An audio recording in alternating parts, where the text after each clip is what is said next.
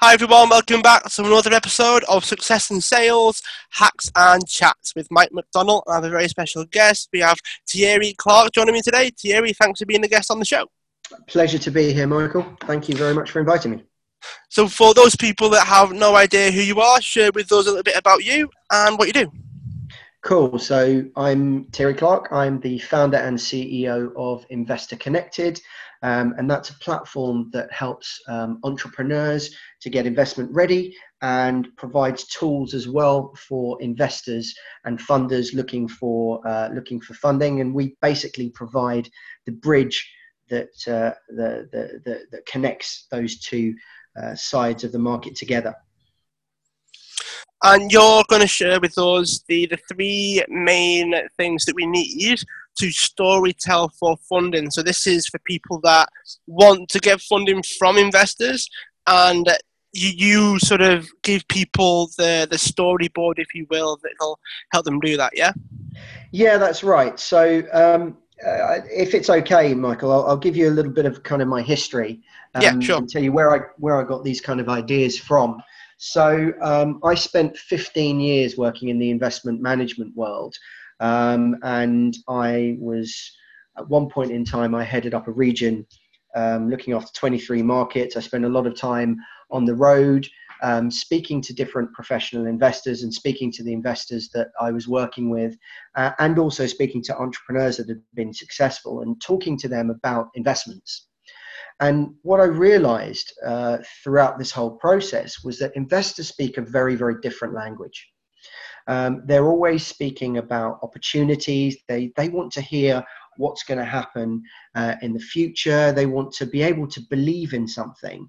And it's really, I was sitting down with my boss at one point in time and talking to him about how to put together presentations and what was the best way of putting together sales pitches for investors. And the one thing he said to me is, you know, Thierry, it's all just about telling a story. And I've thought about that a lot, and it's very, very true. Whenever you're getting in front of an investor, it is all about telling a story. It's all about taking people on a journey from where you are today to a believable destination in the future, and how you're going to make that journey. And so when talking to investors, you need to think about that story and about how you're going to take people, or how you're going to take them from today to somewhere in the future where you both hopefully make a ton of money.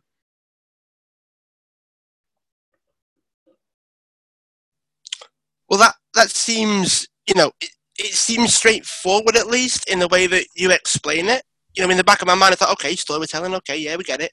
But for some people, that's like a loaded word, storytelling. Like, people go in with a lot of assumptions around what storytelling is and how to phrase it and how to structure it and all those things.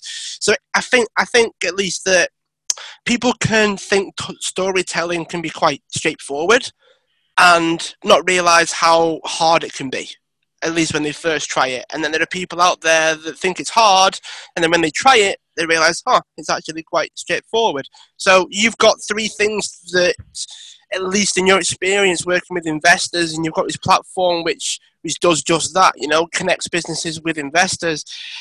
What sort of keys do you think that we need? You say you've got three, so what's number one? Right. So in terms of taking people on a journey, there's the three things that I talk to people about are the first thing is your goal. So where are you going? What's the destination that you're taking your investors on to? The second thing is how are you going to get there? What is your strategy? That's the kind of meat, let's put it, of the conversation. And then finally, what are your resources? What are the things that you need to achieve your vision, your goal, and the strategy that you're talking about putting in place? So those are the broad themes that we talk about in terms of putting together the story. Just like a story, any other story has a beginning, middle, and end. When you're talking about pitching, there's these three things: your goal, your strategy, and the resources. So if you'll allow me to kind of dig into that in a bit more detail, Michael. So what do I mean when talking about your goal? The first thing that I talk to entrepreneurs about is what I call the equation. So, and this is effectively, 1 + 1 = cash, right? The first one is, what is your problem? What is the problem that you're trying to solve? And you need to make the investors and the people that you're speaking to feel the pain of the problem that you're trying to solve. Is it a gap in the market? Is it something that's not being catered for? Is it something that's really difficult to do that you think should be a lot easier to do? So what is the problem? That needs to be really clear, and the clearer it is, and the more the investors can empathize with that problem, the better it is for you. The second thing is what does your business do? In terms of, what is its functionality? What is the product or service that you provide? And finally, how does your business solve that problem? So that equation is really the kind of formation of what many people call the elevator pitch. So what is the key kind of seed of any business? What are the kind of key characteristics of it? So that's the first thing that we tell people to talk about, and it's important that you get that right, especially the problem side of things, because that's what's going to help you engage your investors and get people's interest. Well, when it comes to the idea behind pitching to investors, then, I mean, at least in my mind, because a lot of people spend an awful lot of time trying to get their elevator pitch right, because with like speed networking and all those sorts of things, and everything seems to be at least about the elevator pitch. Those first couple of sentences that will grab your attention and make you at least, at the very least, keen to engage with that person for whatever reason, usually to do with the problem that they solve. But because people do that, because people have this practice, if you will, this constant work of trying to perfect everything to get the attention, at least, of investors. This is before they say yeah, I would imagine. This isn't them signing on the dotted line for these sort of things. So how do people go that one step further to ensure that, okay, they've got the elevator pitch, but how do people stand out? What's the next step after that? Because people don't just want their attention; they actually want the investors to say yeah. Yeah. So after you've got the kind of the equation sorted out and that elevator pitch, the second thing that we always tell people to focus on is what we call the market opportunity. So what is your target market? Who are you targeting in terms of this particular idea or concept? And what is what we call service addressable market? So what is the actual market that you can access with your product right now? And after that, you then start talking about, have you validated your business proposition? So do you have customers? If you don't have customers, do you have any feedback from your potential clients to say, yeah, this is a great idea, we do need that? Ultimately, every investor is looking for some kind of validation that not only is it a good idea, but it's needed in the market, and they want to see the size and scale of the opportunity. Mm-hmm. And depending upon the type of investor, the scalability of an opportunity is a big factor in terms of their decision as to whether they move forward. But they also want to see how you're doing and how you're accessing that. What traction have you got? What validation have you got that this is actually a good idea? You can have an amazing kind of problem and solution and kind of equation statement, but the market opportunity might be tiny. And therefore, you won't have the chance to build a sizable business. If you can't build a sizable business, then you won't be able to provide a good return to your investors. So there needs to be that interplay between a great idea and the right size, depending upon what investor's going in. Does it depend on the amount that the investor gets back in terms of their investment, i.e., you can go like top end, say like luxury service or product or whatever it is.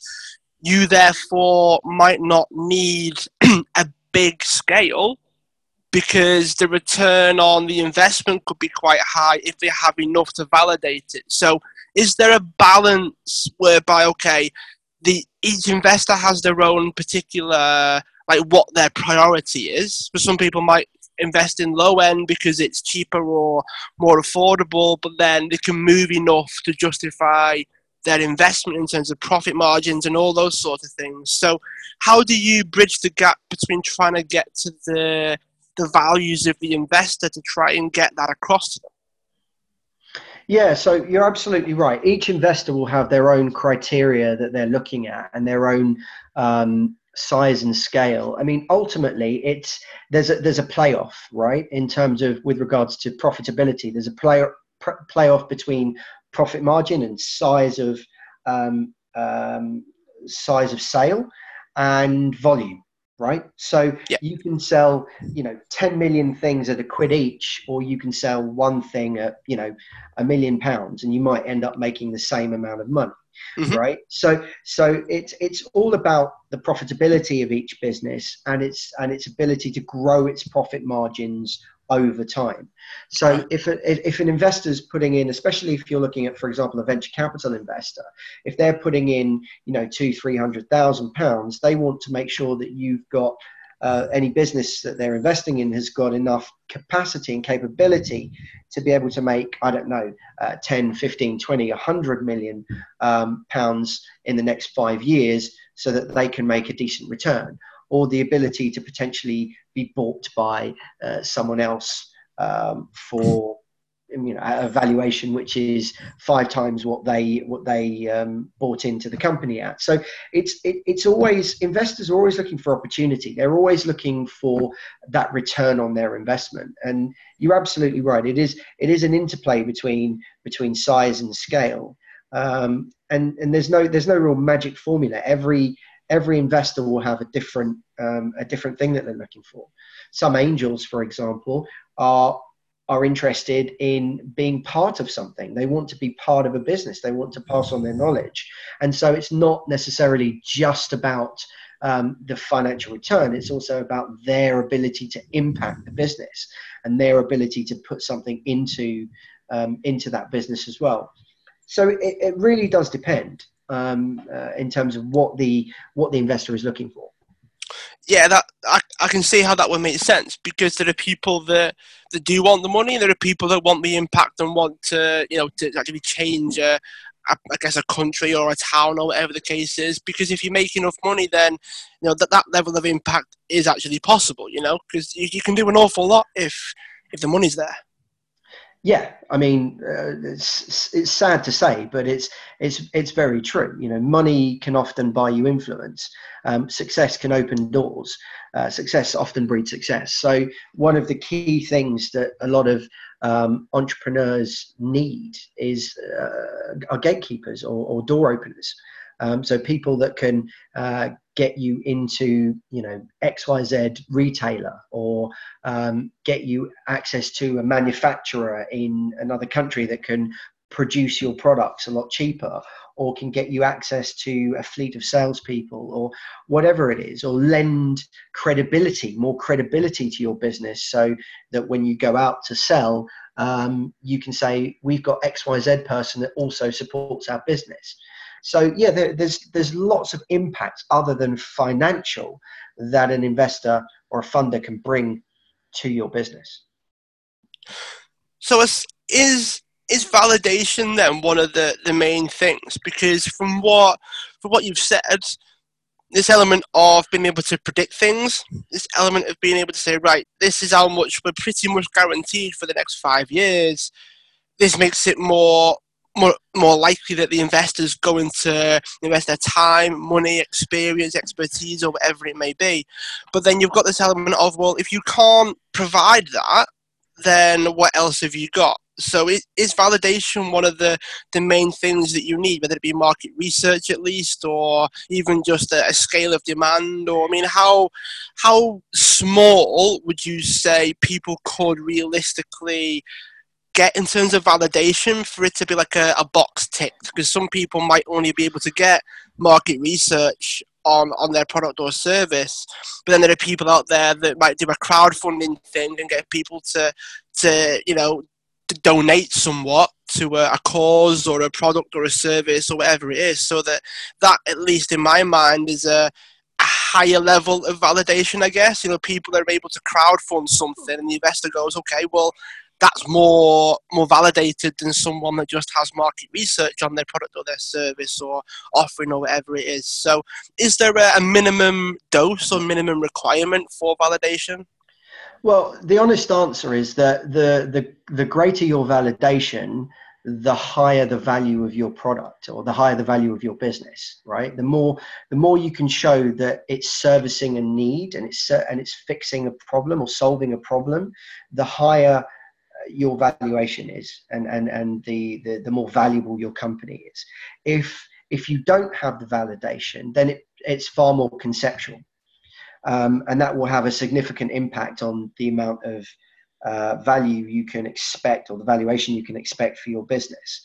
So yeah, it's really important to validate that market, the market opportunity. It's also important to place yourself or to put yourself in the right context in relation to your competition. How do you fit into the competitive landscape, and how are you different from your competitors? Because that's the other thing that in this kind of goal space, that the first kind of area that we talk about, which is a goals competition, and how you differentiate yourself and how you wish to differentiate yourself from your competition is really important. The other thing that's worth mentioning is it's also really important to kind of identify whether you have anything that is defensible as a competitive edge. And what do I mean by that? Things like intellectual property. Do you have any patents or any trademarks or any copyrights that mean that it's going to be much more difficult for people to copy what you're doing, and it puts you ahead of your competition? So these are the kind of things that really help in terms of the valuation of your business, and in terms of investors turning around and saying, yeah, I want to take a closer look in terms of whether this makes sense, and does the journey, is the juice worth the squeeze, right? Is the journey worth taking? So how do we make sure that the journey is worth taking then? So when we go from this idea of the goal, okay, we've got the destination, we've got how we fit in, we've got this element of validation ticked, we've got the idea is officially like needed, it's wanted, it solves that problem. But when we say, right, okay, well, how do we get to that destination? What sort of steps work best? Exactly. So once you've got the goal, you know where you're going. It's all about execution, and this is the next stage of kind of due diligence or validation or consideration that an investor will look at. And the first thing they'll look at is your business model. So they'll look to see, how are you making money? Are you transacting? Are you selling things? Are you making commission? Do you have some kind of subscription service? Are you making money from advertising? Is it something that we haven't even thought of?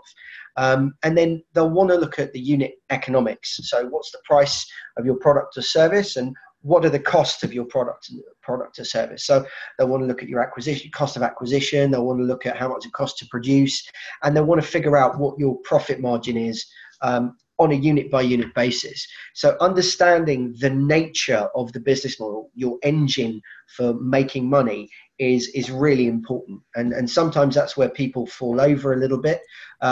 They don't necessarily have their numbers put together there, but that's the next step in terms of the kind of strategy. After that, it then becomes a question of looking at what some people call go-to-market strategy. I'm much more simplistic. I say it's sales and marketing. So how do you plan on attracting and retaining clients? What sales channels are you going to use? How will you market your business? Offline, online? These are all things that need to be considered. And finally, how does that translate into kind of growth plans over time? So investors love numbers. They want to see where you're planning on getting to, and they'll look at your sales and marketing and your growth plans in relation to your unit economics to see whether those two two things make sense. And then the final thing in terms of the strategy is, do you have the right team in place to execute it? So how many people do you need? Who are the key people? What relevant experience do they have in either the industry that you're talking about, or the sector, or the niche that you're talking about, or just in general in terms of building successful businesses? What history do they have in kind of starting up or scaling up businesses? And how will they apply that to the business that you're pitching for? So the team is fundamentally important in terms of the ability to execute the vision and the strategy. Is it possible to have, because you mentioned the business model when it came to the strategy, and it seems important at least to get the business model nailed down somewhat. There are loads of people listening to this that might just have one product, one service, this is the price, and all those sorts of things. But there is an argument, at least in my mind, for people that have like multiple different products and services at multiple different price points, and then they all sort of work together as more of an ecosystem rather than just being one person, one service, one price, and away you go. From what you've told me and everything else, I'm sort of processing it all, Thierry, to be honest. And it seems like there is an ideal scenario. It seems like there is something out there that investors would prefer, or there's an ideal thing. So if I run this past you, you can sort of dissect it a little bit, and then we'll see where we go. Right, so imagine there's a company, a business, maybe they've got, it could be a membership thing. They've got memberships that are in every month. They've also got packages that are like every 3 months and 6 months. They could have like a more of a merchandise scenario, so something that could be low cost, but the profit margin could be enough, something that they would sell to those people, like almost like, I don't want to say upsells, but the things that like enhance the experience. You know, like if you join our package, say, you might also want this, I don't know, t-shirt or a mug, or a free ticket to this event, or whatever it is. So they've got a list of add-ons, if you will, as well as being a member of something, and then having packages and things that could be more expensive as well. So how does that play out in terms of having the multiple price points and the multiple different ways that you could spend money, or at least earn the company more money? None of that is bad. Obviously, the more options that you have for generating revenue, that's great. The question is of strategy, right? And what is your strategy, and how is it defined, and how clear is it, and whether an investor can get their head around it. Let's look at Airbnb and Uber, right? Conceptually, they have very simplistic revenue models, right? So with Airbnb, you rent a place for a day. They take commission. Yeah, great. It's easy. You can get your head around that. It's a volume business. It's a commission-led model, but they don't just do that. They do other bits and pieces. With Uber, again, conceptually, it's very easy. It's a commission-led model. They take commission from every trip that happens. However, when you dig into the model, and you dig into the business model of Uber, it's much more complicated. There's a standard, there's a starting fee, there's surge pricing, there's this, there's that. There's a number of different ways that Uber are able to make money. It's a question of clarity, and it's a question of making sure that investors understand your business model and understand how you're going to make money, and it's clear to them the path for you to be able to make money. Again, it's about storytelling. It's about making sure that they believe what you're saying and they're following you along that journey. I quite like the way that it's kind of complicated in the way that it looks on paper, maybe, but then how you describe it and how it comes across and how you storytell the business model and how you describe it and the words that you use and how simplistic you make it tends to come across in how clear things are. So if you can describe it and get it across in a couple of sentences, then that is better than, going off on a bit of a tangent with diagrams and models and all those sort of things to make things too complicated. So how would you sort of see things looking when it comes to, it can be complex on paper, but then how you describe it can be as simple as you want. How do you look at that? Because you mentioned Uber seems quite simple, but then Yeah. when you break it down into its component parts, some people it'll probably go over their head. Others might have to have a long rest afterwards. So how do you sort of bridge the gap between it being complicated when you break it down, but then simple when you try and describe it? So I guess there's two parts to this. So number one, whenever you're doing financial forecasting, you want the detail, right? So all of the things that you just mentioned in terms of going down to the detail, different product lines, etc. Anything that you are talking about in terms of assumption can be expressed in financials, and that's the place to do it. That's the place to get complex, right? And that's the place to describe things to investors.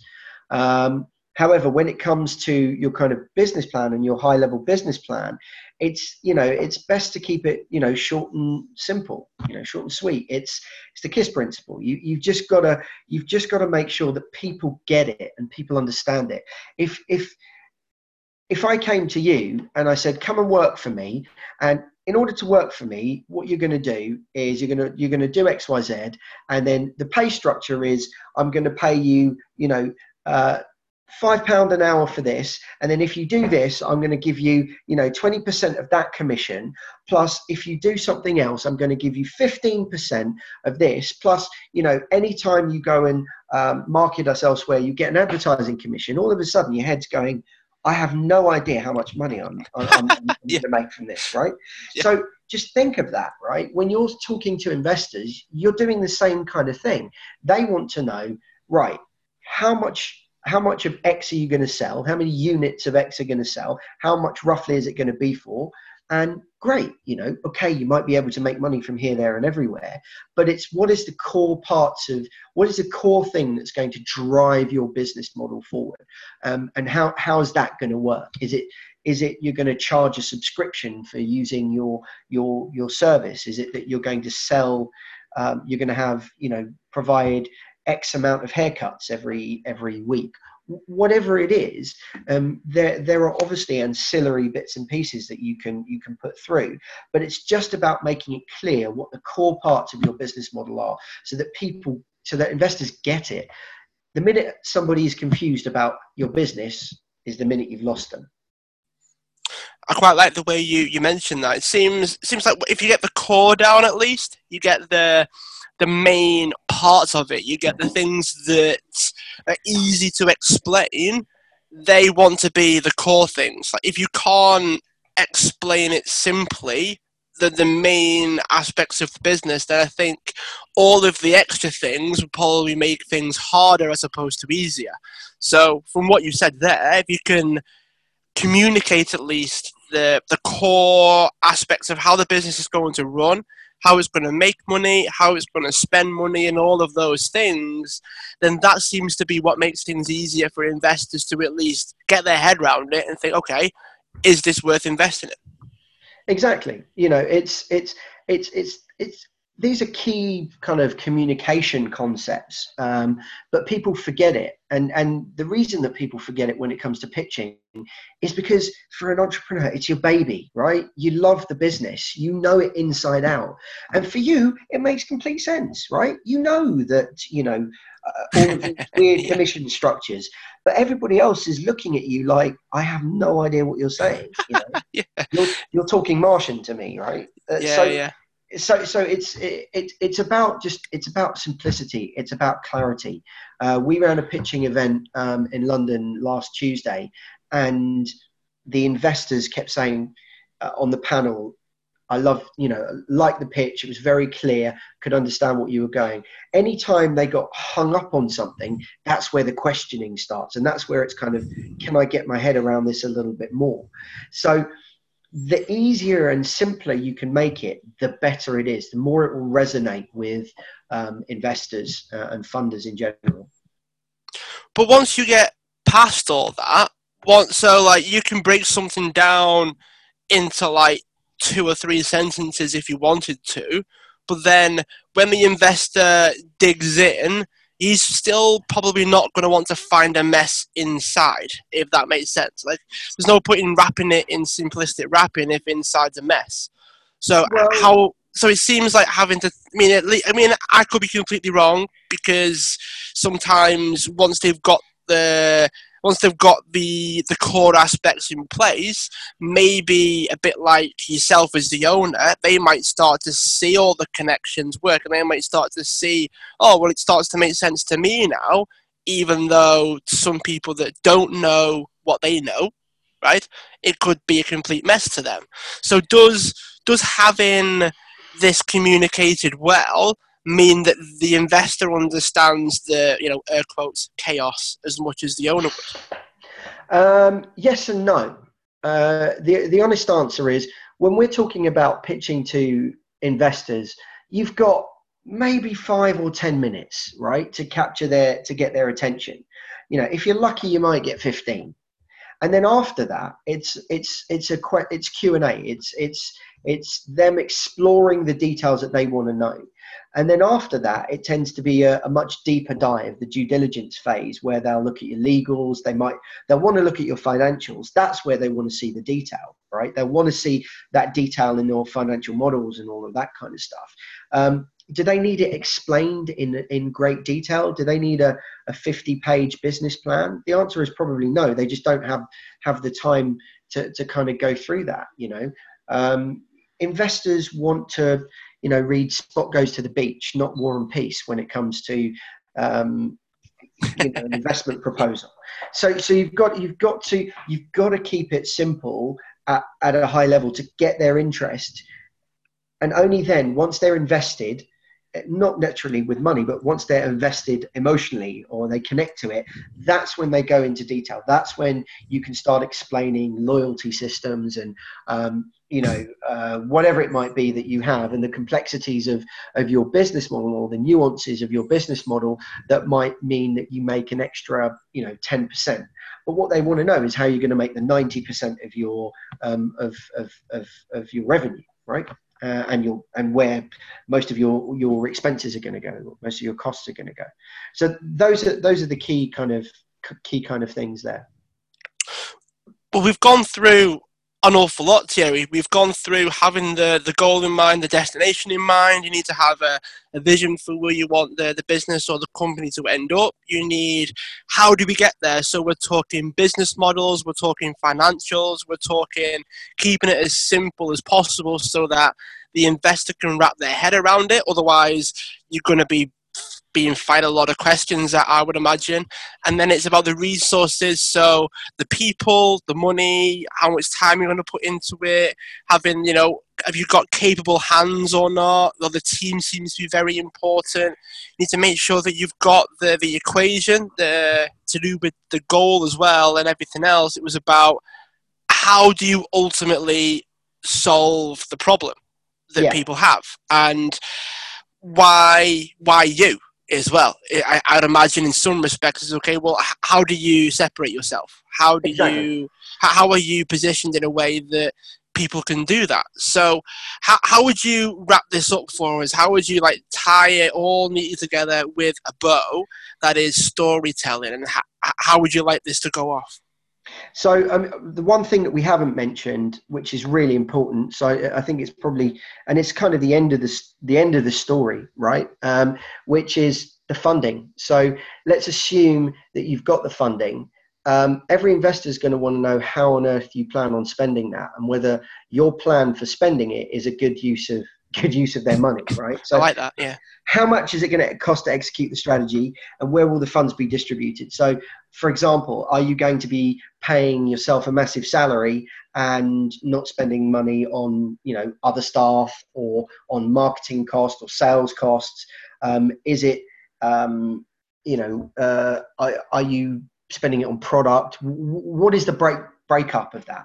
How is that investment going to be used? And it doesn't matter whether you're an equity investor or a loan provider. Everybody's going to want to know how you plan on spending that money. Yeah. The other thing that people want to know is, and investors want to know, especially from the equity side of things, is how much do you think your business is worth? What is the value that you've placed upon your business? And therefore, what are you going to offer in exchange? Are you going to offer, what percentage of the business are you going to offer? Or if you're, a loan giving out, you're accepting a loan, how much you're prepared to pay in terms of interest? All of these things are kind of important that you need to know at the end of the day, because, all of that stuff will decide whether finally they might want to kind of go forward and start, thinking about investing. So they need to follow you. The funding point is your punchline. If you're a sales guy, it's kind of, right, I like it. How much does it cost? You've gone into the showroom, you've seen the car, the salesman's talked to you about all of the extras and how amazing it is. You've gone on your test drive. What's the price? Okay, so that's the funding bit. That's your kind of your money shot. That's the end of the story. But it's an important end, and that needs to be strong as well. Yeah, from what you said then, it seems, at least to me, that the funding isn't really the end. Like, the investor will want to know, okay, if we say yeah, then what? If we turn around and say, okay, we will give you this much for this much of the business, or whatever the case is, whatever the agreement is, if they say, okay, yeah, we'll do it. So how are you going to spend our money then? And then if you can't really answer that, if you've not thought about that, then that's something that you're going to have to deal with, or something that you're going to have to accept that you don't know. And if the investor doesn't know how you're going to spend their money, or their time, or their advice, or whatever it is, depending on, I guess, how the investor is investing, then it's like, okay, well, why should they invest if you don't know what they're going to invest in? Because if it is time, or it is advice, then what are they going to be advising on? What's the project? What's the vision of the business moving forward? And then if it is money, well, I'd imagine at least you're going to need to know how you're going to allocate the funds and all those sorts of things. So exactly. So yeah, it does seem like we do all the things that we said before to get them to say yeah, which is fine. But then you would then need to know what happens after that. Otherwise, you're still going to be snookered, because I'd imagine the investor's always going to be in a position whereby they can always retract it, or they can always come up with a way of saying, right, well, you don't know what you're going to do, so I'm going to have to pull out somewhat because it's not working. Exactly, and this is the point. I guess one of the points that I try to make to a lot of people. Nobody likes business planning. Right? Everybody hates it, sitting down and writing business plans. Every entrepreneur wants to be up and doing stuff, and that's the right way to be. However, it's you wouldn't go on a journey without knowing where you were going and the destination that you were going to, the route that you were going to be driving to get there in your sat nav. You wouldn't go without any money to be able to put petrol in your car, etc., etc., etc. And it's the same with running a business. You need to have that plan, and you need to know where you're going and how you're going to get there. And sitting down and writing it down, there's no better way of articulating and finding holes in your plan, and making where the dots don't quite add up. And it's important to get those right before you, and it helps stop you making mistakes.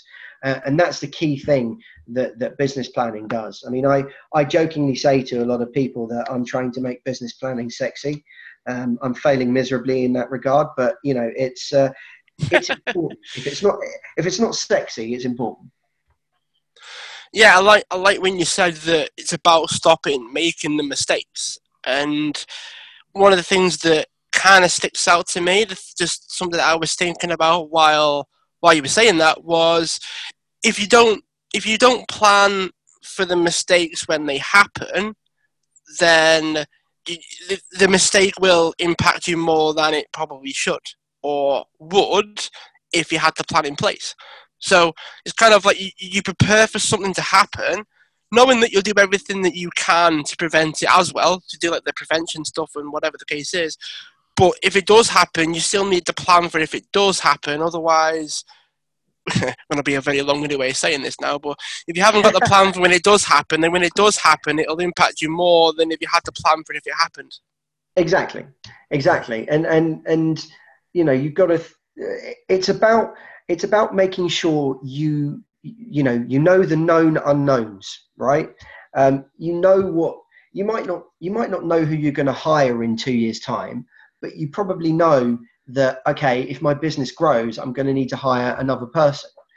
And you probably know that, hiring that person is going to cost you X amount of money. So you need to plan for that, because if you come to 2 years' time and you need to hire that person and either you don't have the funds or you haven't allocated enough funds, or you haven't allocated, you need to go out and raise more funds, that's going to be a problem. Whereas if you plan up front, then okay, I need that money.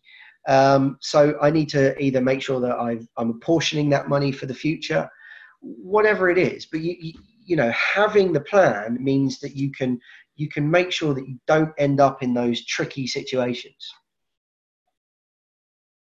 I think that is an amazing way to end, Thierry. I think we've covered an awful lot. I don't think I've wrote that much before during a podcast. Is So that yeah, good or a bad thing?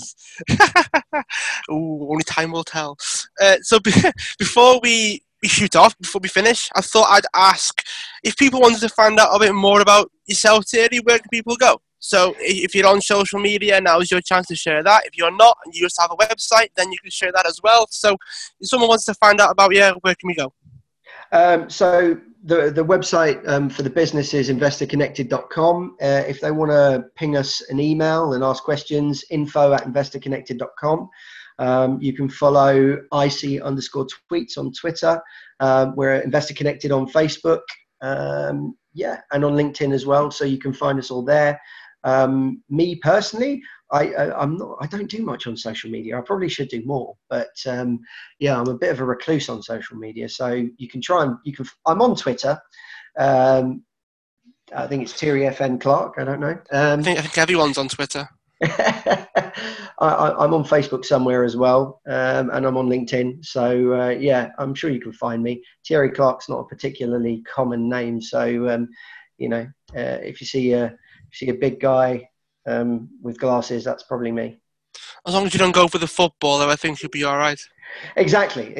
Although I wish I had his wealth and influence. That would be nice. All right, we've got one last question for you, Thierry, and I ask all the guests this, so those of you that are listening will probably know what I'm going to ask. And it's, what would you like the world to know about you that it doesn't already know? Bloody hell, Michael. That's a pretty heavy question for us. It is, yeah. What do I want the world to know about me that they don't already know?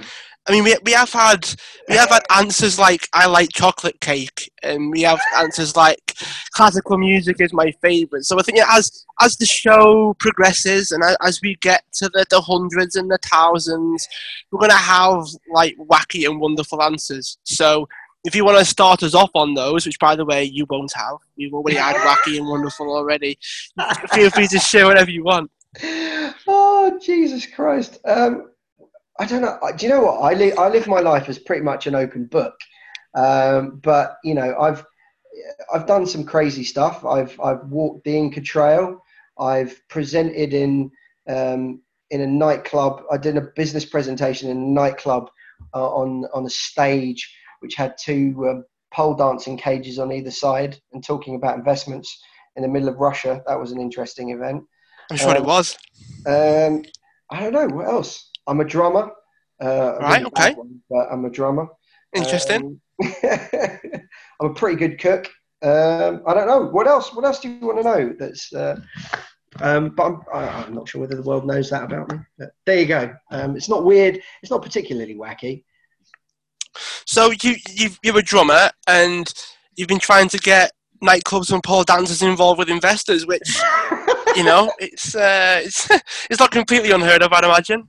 No, not really. To be honest with you, it's actually more normal than it sounds. Although this one wasn't my doing. I arranged an event with a client at a hotel which hadn't been finished being built, and so they had to quickly relocate the event to another venue, and the only venue they could find was a nightclub, and this particular nightclub had these two cages on the for dancers on the side of the stage, and then it had a projection screen in the middle. So I was standing next to a cage talking about economics and all sorts of crazy stuff. And then there was a dinner and stuff, and then it was really strange because there was a bar which had a bath on the side of it. And Right. yeah, I know. And at about 11 o'clock, a scantily clad lady came down and went into the bath and started having a shower and playing with bubble bath. So it was definitely something that my company wouldn't have agreed to sponsor if they'd have known it was happening, and I didn't know it was happening. So yeah, that took me by a bit of surprise. So not many people know that. No, I mean, well, I imagine they do now. Which is part of why we do it. That's why I asked the question. It's about getting to know people in a way that no one has known them before. And I think you would be surprised at how many people right now are probably thinking, "Oh, I might ask the local pole dancing place if they'll have Thierry on." Talk about investments, yeah. But you never know. You never know. All right, for people that are listening, make sure you do subscribe. Make sure you share this one out. Tell people about the show because people need to know about Thierry's adventures. And if you want to find out more about him, feel free to nip over to his website or social media as well. For those of you that have listened before, hello, welcome back. And Thierry, thanks for being a guest. I'm sure we'll keep in touch. Indeed, Michael. And yeah, let me know if you want me to come on again.